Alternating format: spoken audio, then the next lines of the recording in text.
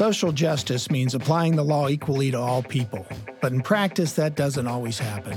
I'm John Gonzalez. I'm here with my law partner, Jack DeRora. We practice law, we seek social justice. On this show, we reveal the conflict between the two. You know, for a while, it was just us in the office over a cup of coffee talking about the news of the day. With social justice issues dominating our culture, our focus became, how do we as lawyers make a difference? And now it's not just us. Back with us is Jon Melrod to finish our conversation, John, about misogyny, white supremacy, the unions, and America, I guess. You went to the University of Wisconsin. That's a bastion of liberal thought. Is that where you got a lot of your ideas, or were you an activist before going to college? Well, first off, thanks for inviting me back. I appreciate that. And my ideas really began to develop way before the University of Wisconsin. I grew up in Washington, D.C. in the 1950s. And as a kid, I had these perceptions of a deep unfairness. It was really a segregated city at that point, apartheid-like city. I can remember little things like when I would get on the bus, it would be air conditioned. But the buses outside of the Northwest Quadrant, which was where all the better off white people lived, had no air conditioning.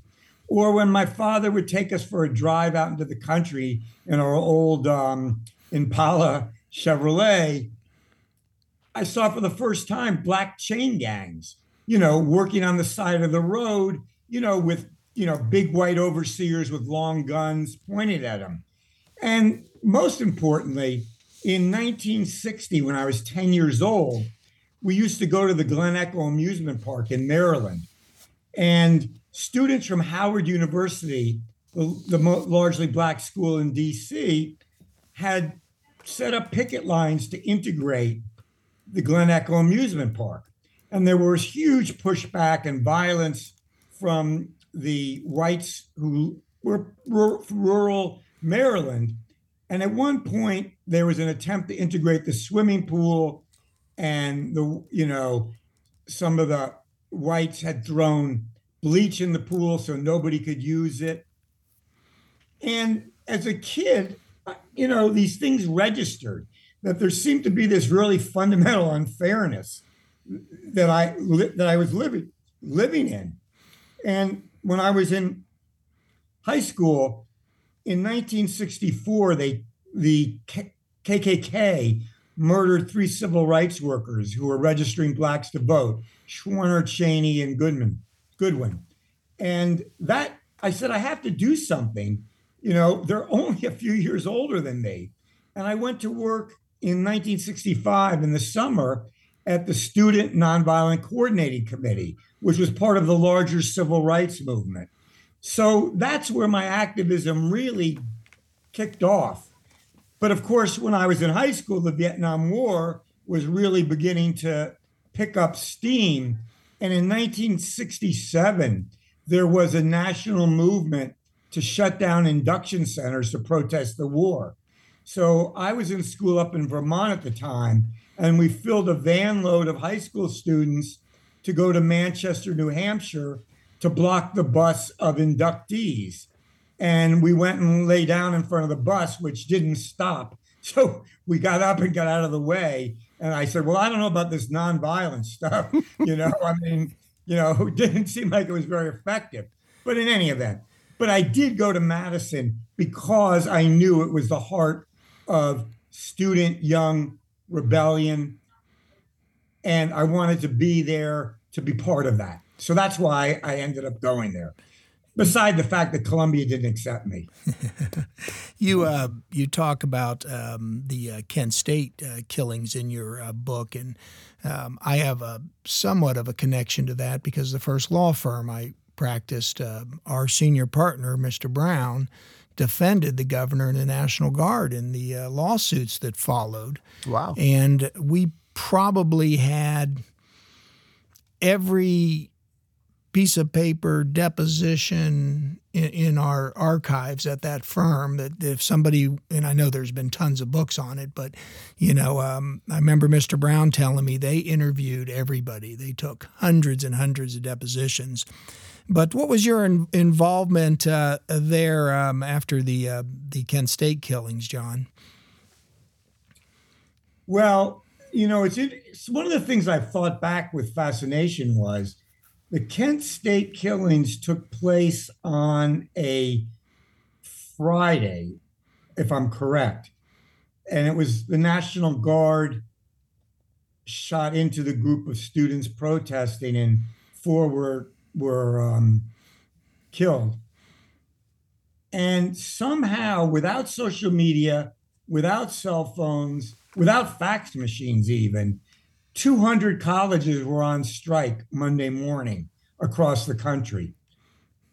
And in Madison, we had done years of what said before was very patient organizing. We went into the dorms 2 nights a week to organize, to go room to room, talking about the Vietnam War, why it was wrong, why so many U.S. boys were losing their lives over an unjust fight, why so many Vietnamese were dying because of imperial interests by the United States. And it had been years of education. So when Kent State happened, the university just was like a wave that all of a sudden swelled. And there were marches of thousands and thousands of students, and we shut the university down. The strike was extremely effective. They brought in the National Guard. They couldn't open up the school. The teaching assistants went on strike. And then the faculty voted to cancel all final examinations because it took place, I think the shootings were in May, and that's about the end of the school year. So they basically wrote off the school year. But it was a pretty violent reaction on the campus to those killings because there was really a feeling among us that they were our people that had been shot down. They were just like us. It could have been us. And that we had to do our utmost to stand up and make known our anger at the fact that had occurred. So it was, we joined a united front. I was in an organization called the Mother Jones Revolutionary League. Mother Jones was an old organizer among coal miners, quite a figure in American history. And we joined a coalition of some 20-something organizations, all the way from Quakers and, sororities and fraternities against the war to, us, the Mother Jones Revolutionary League on one end. And we planned out and coordinated those activities. And I also joined the labor committee of that, which was one of my first times beginning to look toward labor and the working class as a very important force that could change society. And we had 18 sites that were either hospitals or factories that we went out to and put out flyers talking about what had happened. And at one of them, there was a big Oscar Mayer plant there. And some stewards came up and said, hey, let's organize a rally after work. And we got really excited. Well, what happened was that top of their union and the management said anybody at that rally is going to be fired. And in those days, people weren't ready to cross that line and say, to hell with you, we're going to do it anyway. But that was one of the orientations to get that positive reception from so many workers who had turned against the war. It was way after the time of hard hats attacking student protesters in New York City. And the pendulum had shifted, and most working class people opposed the war by that point. And that made me understand, in my mind, that going into the union and going into the factory as an organizer, there were a lot of things that you could accomplish, a lot of changes you could make, and a lot of people that you could, educate and bring forward to take positions that they might not normally have ever considered.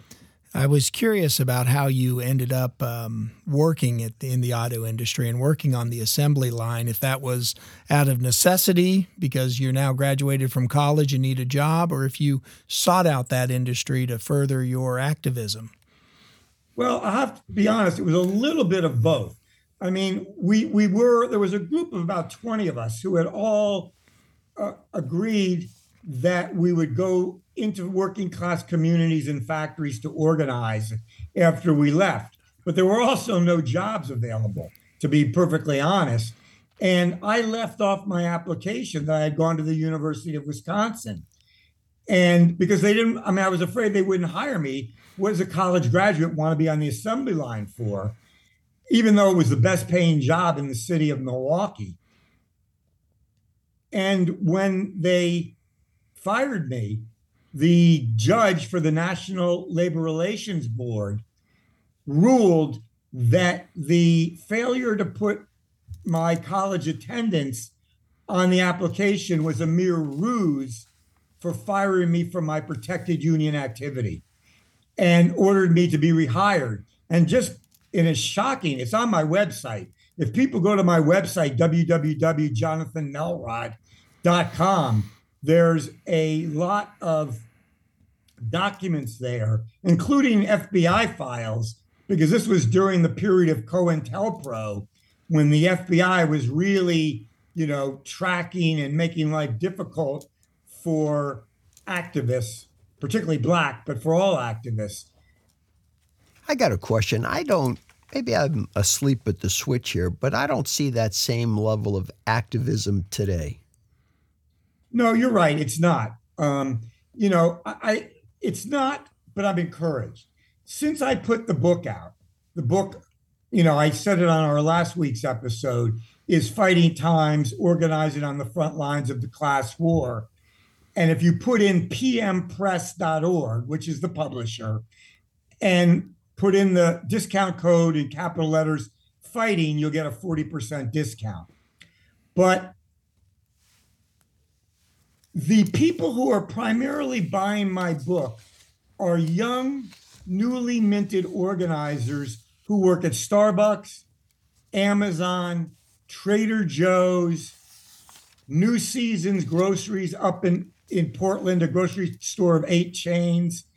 This is a whole new young generation that wants to change the world, and they're doing it by building unions in non-union industries, such as retail.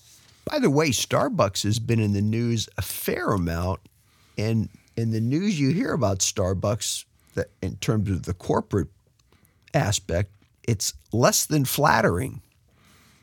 Well, it really is less than flattering. If people were to examine their track record, the other day, the National Labor Relations Board consolidated a lot of the cases from around the country to a single unfair labor practice case, because they have committed so many, I think it's in the thousands, I believe, of unfair labor practices where there's been complaints filed at the labor board against them for wrongful firings. Over 100 organizers have been fired. And, they really have become a leading force. They hired a law firm, Littler Mendelson, which is the country's premier, what they call union avoidance law firm, which is really union busting law firm dressed up as a pig in lipstick, as was once popular. And that explains why the coffee is so expensive. Well, there you go. And they're not even paying union wages yet. They got to pay Littler Mendelson, for goodness sake. Well, Jon, I saw when I was reading, again, excerpts of your book that you went to law school also. Did you practice law at any time? I did practice law. In 1985, Renault basically indicated they were going to close the factory. And I decided I was only 35. I wish I could be 35 again, but I was 35, and I still had the opportunity to chart out another career. And I decided that the law could be something where I could use professional skills to continue to help people. So I attended law school in San Francisco, and relatively soon after I got out, I joined with a partner, and we formed an immigration law firm representing refugees and political asylees. And that actually developed into the largest law firm of its sort in San Francisco, which is saying something, because San Francisco is the heart of sort of the immigration movement. And it was a really worthwhile experience representing people who had been persecuted. And we don't have the time, maybe some other day we'll talk about it, but just viciously persecuted in Afghanistan by the mullahs, in Pakistan by the Muslim Brotherhood, people that were really in need of asylum, that had real cases where their lives were in danger.